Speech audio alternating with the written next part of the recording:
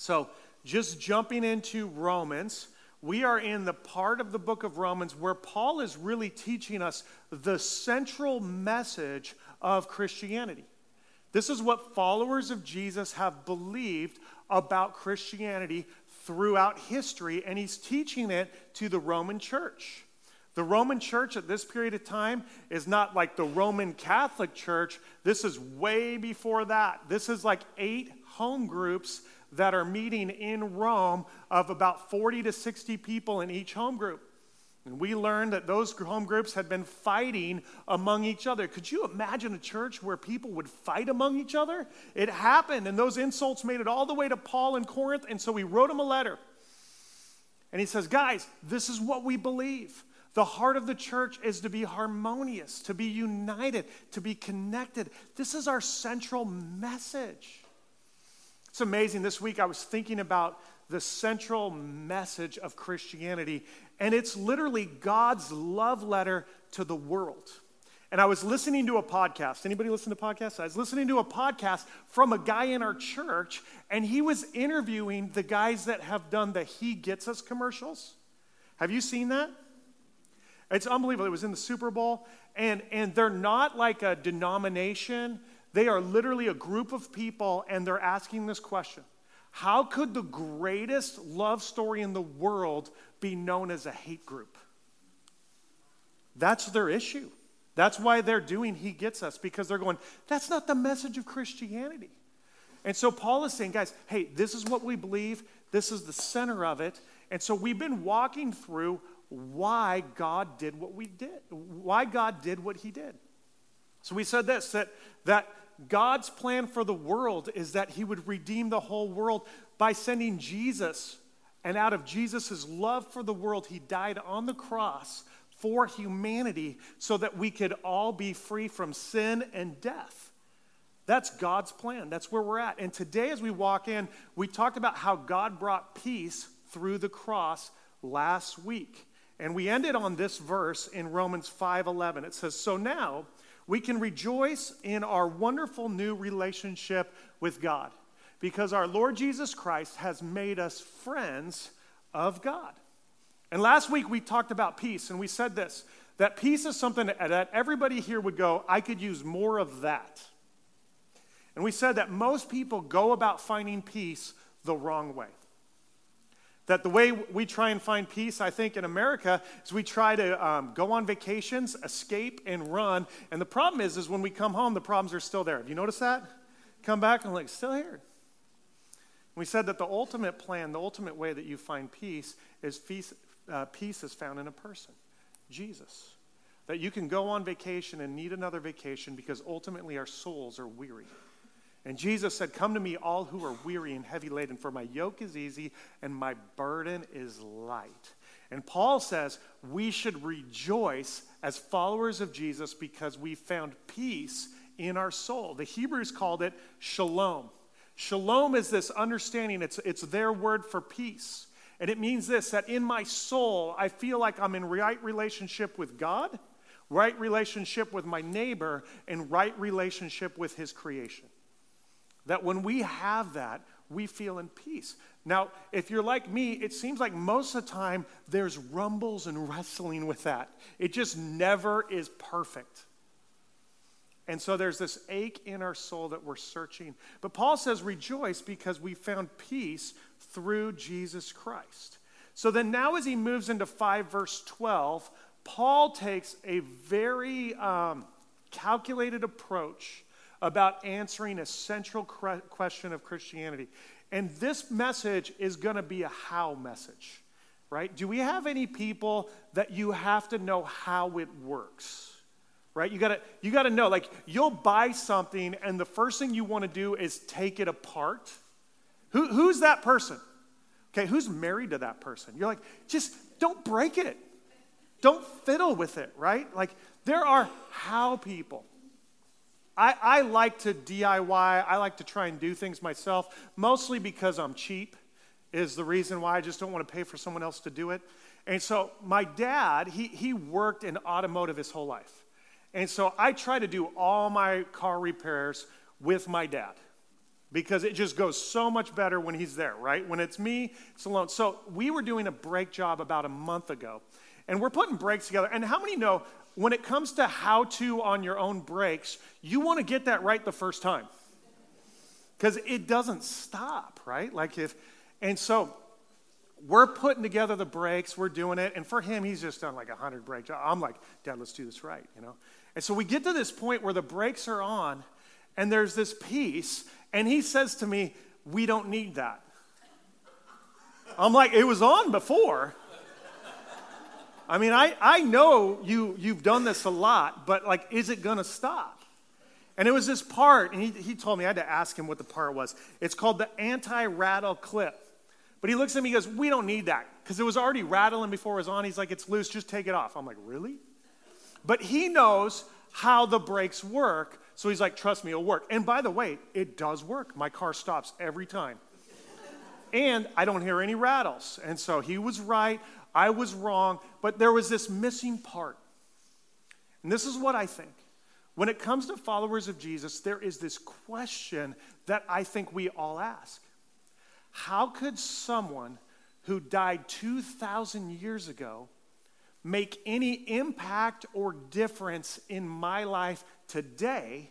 And how can I have hope that in the future I will rise again with Jesus? That's a great question, right? Paul is going to give us the how of how that happens.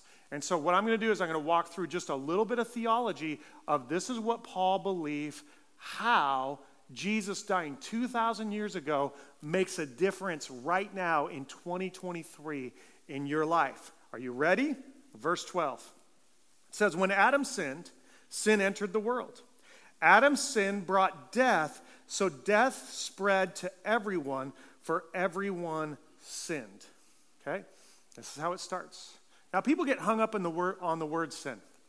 I think mostly because angry preachers in the 80s really hammered people on it. The word sin just simply means missing the mark, right? It's a marksman term. It means you shot an arrow and it didn't hit the bullseye. That's all it means. That's all it means. And basically what Paul is saying is this, is because of Adam. You're going like, who's Adam? You guys remember who Adam is? He's the first man in the Garden of Eden. Moses wrote about the garden. And he wrote about the garden to give us our origin story. This is what God was doing in the world long before any of us ever existed. And the story of Adam and Eve is the story that God created man, Adam, realized it wasn't good that he was alone, so said, hey, let's give him a wife. Adam met Eve naked. How cool is that, right?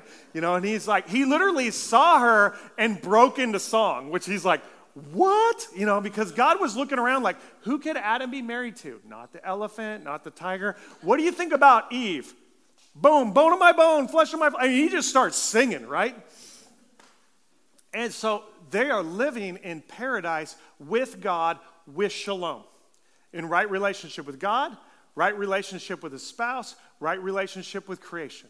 The scriptures say that Adam is ruling and reigning over all of the animals and all of the land.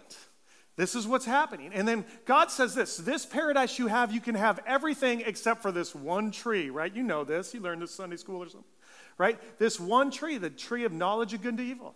It says that one tree, that's mine. You can't have it. And you know the story. Eve comes, she bites the fruit. She gives Adam to bite the fruit, and they sin. They miss the mark, right? They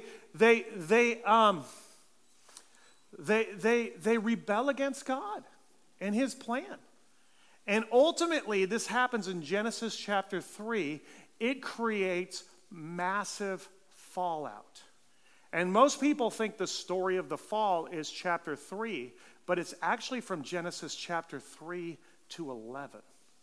That is the story of the fall. And in the fall, what you see is this, is that sin suddenly creates separation between Adam and his wife. Suddenly they look at each other and realize, hey, we're naked. And there's shame that they're feeling for the first time. And so they get fig leaves and they cover up and they hide from God. And suddenly they're not in right relationship with God. Suddenly they're not in right relationship with the world. And then God says this ground that has been so easy to till and toil, like work from, now there will be toil and fight and labor and work.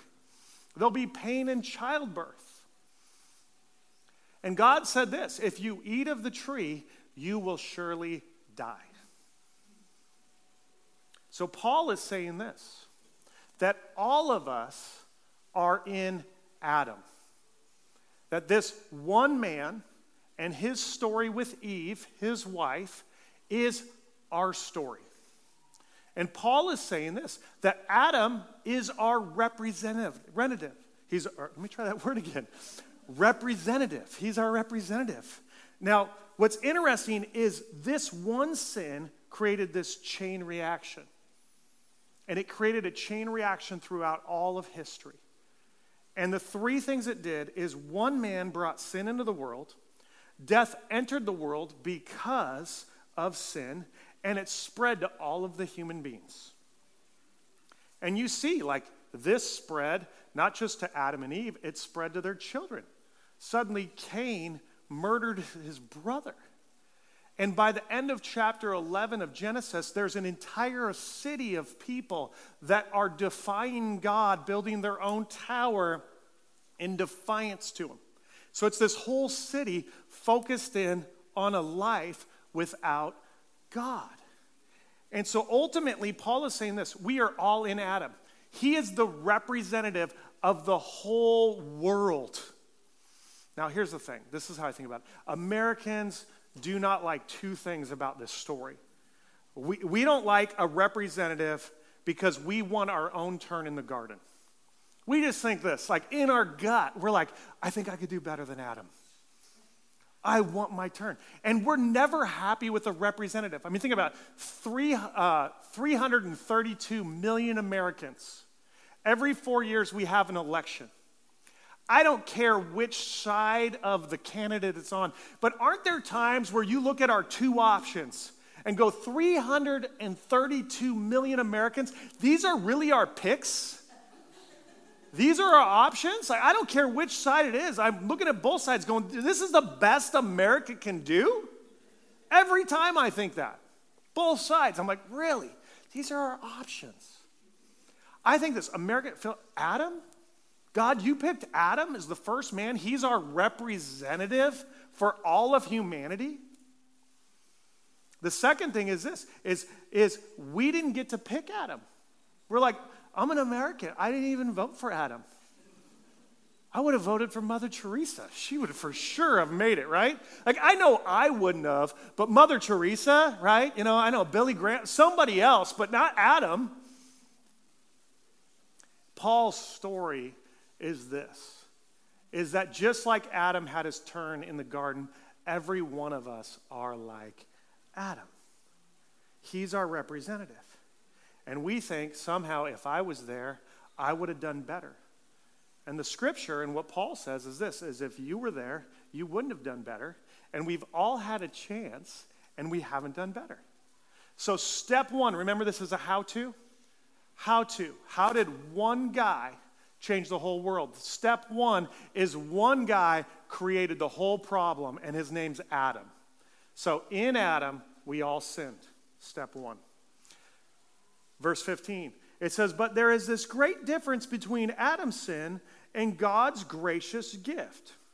For the sin of this one man, Adam, brought death to many, but even greater is God's wonderful grace and his gift of forgiveness to many through this other man, Jesus Christ. How-to message. Step two, in Jesus, we are all freed by grace through one giant act of grace. So in one man, we all sinned. In another man, we've all been forgiven. Two men stand before God on Judgment Day. Adam and Jesus. And the theology behind this is we all cling to one of them. And we are all judged by which one we cling to. That's the story of the Scriptures. So how does one giant act of grace change our life?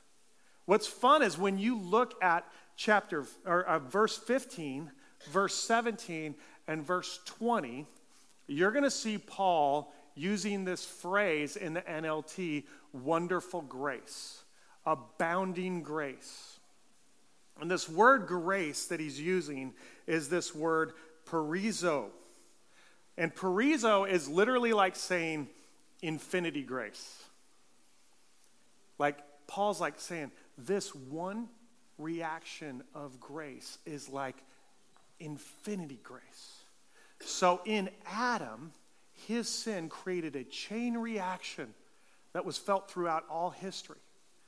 In Jesus, he offered a forgiveness which created an infinity grace that created a chain reaction throughout history. Ultimately, grace, this kind of super grace, this abounding grace. In verse 17, he uses this word grace again. He says, for the sin of this one man, Adam, caused death to rule over many.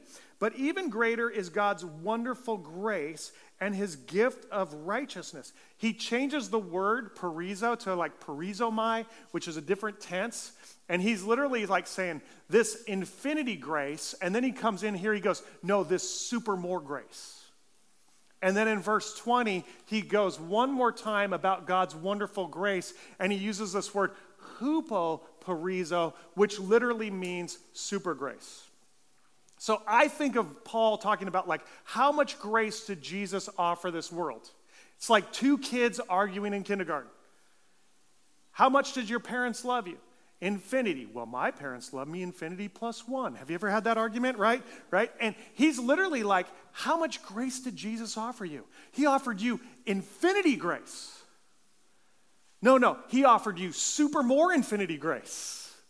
Like that's what he's trying to explain to this world. And I just think this, if the church grabs this, suddenly Jesus is the greatest love letter to the world.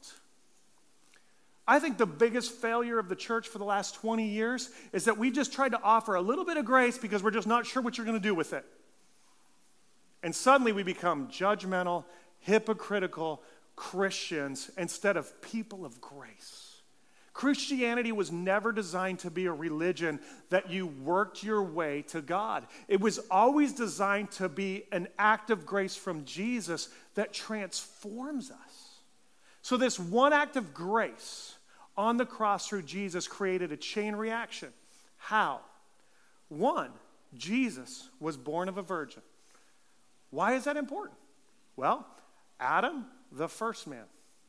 God created Jesus, the second man. Not born into Adam's line, born into a new line. Two, Jesus never sinned. He lived righteous in this world, fulfilling the law that God asked us to fulfill and did the thing that nobody on this earth has ever done. And three, because of his love for us, he exchanged his life for the whole world on the cross and died in our place to pay the penalty of our sin and credit us this new grace, this righteousness. So then Paul begins to talk about this rule, this rule. He says this in verse 17. He says, for all who receive it will live in triumph over sin and death through this one man, Jesus Christ. I love the word triumph. I circled the word triumph. Triumph sometimes is interpreted as reign. So literally like he's saying we are to reign. It's like he's saying we are going back to the garden and now we are Adam and we get to rule over creation with God again. It's like he's restoring us to our proper place. And Paul is making this parallel between sin and grace. And he's helping us understand that sin and grace are not equal. They're not on the same playing field. Grace triumphs over sin. It triumphs over it. It reigns over it. It rules over it. Okay, now I'm a little bit of a nerd, and I'm with a family of nerds, and so we like certain fantasy movies, like Lord of the Rings. How nerdy are we with Lord of the Rings? We watch it every Christmas season. All of the movies, extended version, our family watches it, except for my daughter Izzy, who's not a nerd. Okay? We watch it. J.R. Tolkien, how many have seen Lord of the Rings? Come on, you had to at least seen like even 30 minutes. You're like, it was too long. The whole thing, J.R. Tolkien wrote that whole fantasy novel to help us understand one thing, that evil is self-defeating. Evil is that's the whole thing. If you watch the whole movie, there's actually no hero of the movie. What happens is literally the evil causes the ring to fall back into the fires of Mordor because of Gollum. It was never a hero. The whole point of the movie is that evil is always self-defeating. And one of the mistakes that Christians make is we really start worrying about evil. We start worrying about, like, I got to control it, I got to hold it accountable, got to deal with it. And really what Paul is saying is this, is you don't have to worry about evil at all. It will defeat itself. It eats itself. It kills itself. It turns itself in on each other. Grace abounds. Grace is exponential. Grace multiplies. So there's a major difference between evil and grace. Evil turns in on itself and is defeating. Grace is exponential. It's going to continue to grow. It's going to continue to build. Grace rules and reigns over death. Verse 20, it says, God's law was given so that all people could see how sinful they were. But as people sinned more and more, God's wonderful grace became more and more abundant. So literally, it's like contrasting the two things. The more people do bad things, the more grace looks amazing. It says, so just as sin ruled over all people and brought them to death, now God's wonderful, this is where he uses the word super grace, wonderful super grace rules instead, giving us right standing with God and resulting in eternal life through Jesus Christ our Lord. Grace reigns and rule. Sin is ultimately limited and rooted in the past, and grace is unlimited and rooted in the future. So as we close today, I have 3 thoughts for you. First is this, is grace has a face, and it's Jesus. Grace has a face, and it's Jesus. I think people haven't experienced grace when they haven't met Jesus. There is something so powerful when you have that moment where you go, God, I cannot do this on my own. I have tried, and it has not gone well, and I am going to choose your life. I'm moving from Adam to Jesus. I'm experiencing what Martin Luther, the great reformer, says, is I'm experiencing this great exchange where I trade my broken life for Jesus' perfect life. That's why one man's death 2,000 years ago can create a chain reaction that is still growing in this world. 3 things about grace. 1, grace is exponentially greater than sin. I think of it in terms of power and accountability. And one of the things we never think about is this, is grace has an incredible amount of accountability. So when you think about the law, okay, so the 2 things that most religions will do is religions will set up the law. These are all the things you need to do to earn your way to God. And the thing about the law is the only way it can hold you accountable is to punish you, right? Like that's how the law works. You break the law, you speed, you get a ticket, right?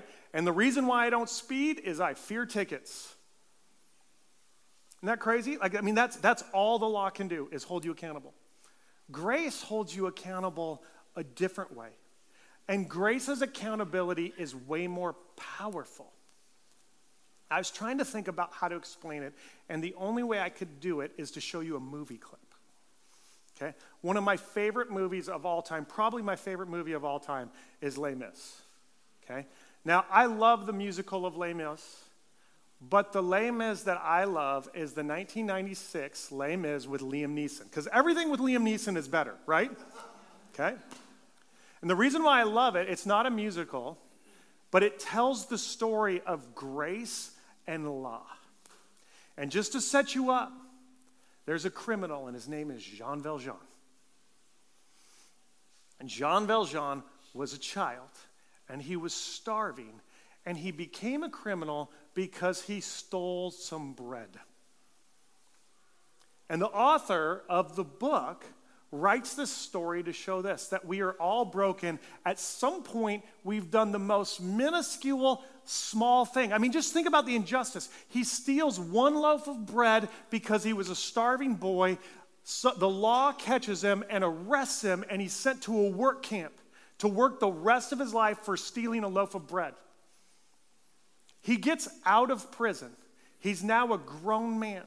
He's on the streets, and he's trying not to steal, but he's starving, and there's no grace, there's no help. One night, a priest comes and finds him on the street starving and invites him in. The priest serves him a meal, gives him food, blesses this man. The priest goes to bed. Jean Valjean wakes up in the middle of the night, and how does Jean Valjean reward the priest? He steals his silver. Some of you are fans. You're with me, right? He steals his silver and he leaves. And that's where this movie clip picks up. It's 3 minutes. Here we go.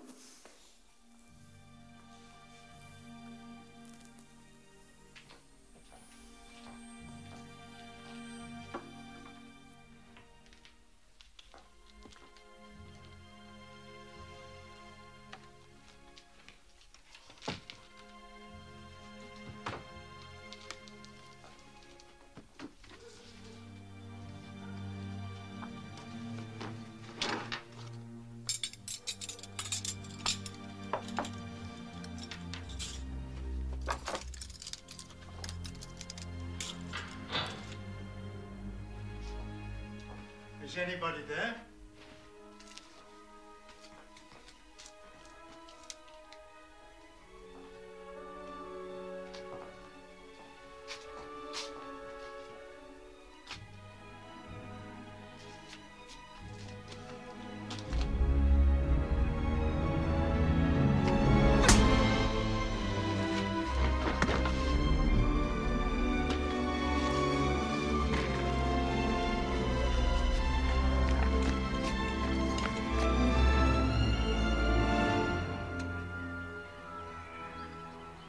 So we'll use wooden spoons. I don't want to hear anything more about it.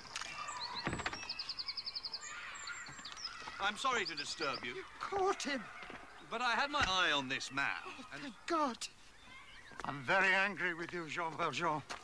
what happened to your eye, Monseigneur? Didn't he tell you he was our guest last night? Oh, yes.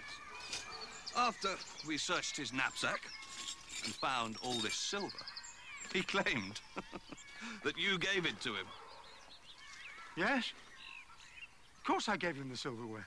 But why didn't you take the candlesticks? That was very foolish. Madame Gillot, fetch the silver candlesticks. They're worth at least 2,000 francs. Why did you leave them? Hurry. Monsieur Valjean has to get going. He's lost a lot of time. Did you forget to take them? Are you saying he told us the truth? Of course. Thank you for bringing him back. I'm very relieved. Release him. You're really letting me go? Didn't you understand the bishop? Madame Gillot, offer these men some wine. They must be thirsty. Thank you.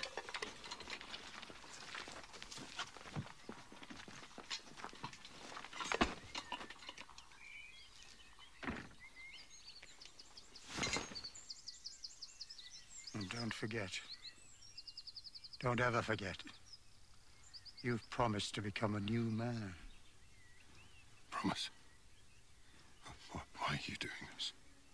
Jean Valjean, my brother, You no longer belong to evil.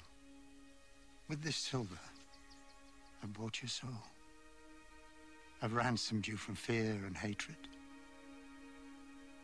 And now I give you back to God.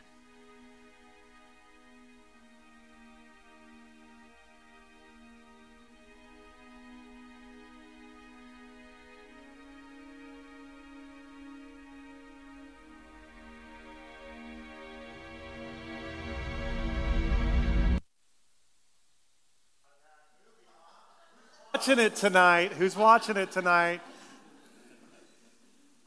With this one act of grace, I've bought you. I'm giving you back to God. I've ransomed your life.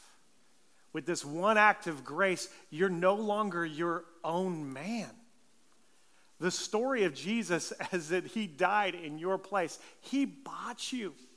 You live as someone of grace. And the whole rest of the movie, he understands that there's this grace he has to offer to everyone around because of this one act, this one moment. And I believe that one act, that one moment of grace changes you. And the second thing I wrote down is this, is grace spreads person to person to person. It spread from the priest to Jean Valjean. Jean Valjean spreads his grace to Cosette, if you know the story. He saves this little girl. And I just wonder this. Have you experienced that one act of grace? Have you met Jesus face to face and had that moment where he said, I've paid your price? Have you experienced that one act of grace? And could that one act of grace that transformed you transform every part of your life? And the third thing I wrote down is this, is grace pulls us into eternal life. It pulls us into the future of where he's calling us. When Paul ends in verse 21, he says, resulting in eternal life. And that word resulting is literally like it is pulling us in to this new life with Christ. Now, one of the things I love is I love water skiing, right? And I've taught hundreds and hundreds of people how to water ski. Anybody ever tried to do it? Okay, when you first do it, it's hard, right? Like you grab a hold of the rope and people will try and fight the boat. Now, my ski boat has 285 horsepower engine. That's a lot of grace power. Okay? If a human being tries to fight against that boat, they're going to lose every time. But when you learn how to work with the boat, getting up on skis, pulling behind it can become effortless. When we learn how to walk in grace, it's literally like going on a ski ride with God. 285 horsepower engine pulling you through life into eternal life because of the grace of God. So how does it happen? People of grace pass grace person to person. So I'm giving everybody an assignment. Okay? Probably 2 assignments. 1, if you've never asked for Jesus' grace, today's the day to ask for it. If you've experienced Jesus' grace, the question becomes, who are you going to offer grace to this week? Because grace has a ripple effect. And if you want to see the power of grace, forgive someone. Set them free. Tell your spouse, that thing I've been holding against you for years, I'm letting it go. Tell your kids, I have no grudge against you. Let someone know they are loved no matter what they do. It is powerful. It is foreign from this world. Before Jesus, everything was an eye for an eye and a tooth for a tooth, and it's how the world still lives. And just think about it. If we live like that, our whole family's going to be walking around with one eye, right? Like, I mean, you took my eye, I'm taking yours. How, you feel better? No. Jesus says, turn the other cheek. Go the extra mile. Love your enemies. Forgive with grace upon grace upon grace. We live in a culture right now that is full of culture wars. World's being polarized. You know what our secret weapon is? Grace. It's infinity grace. It changes people's life. So today I invite you to stand as we close in prayer. I think the band's coming. In 2000, I moved to Tri-Cities and became a youth pastor. And when I got there, the month before I moved there, I heard that a 15-year-old girl's dad died in a motorcycle accident. And I had never met her, but I had heard about this. And I remember meeting her, and it was probably 2 weeks after she buried her father. And she was a bright, wonderful girl. Her name's Brittany Hilker. And she loved the Lord, loved to sing. But when I met her, she was angry at God and mad at the world and rebellious.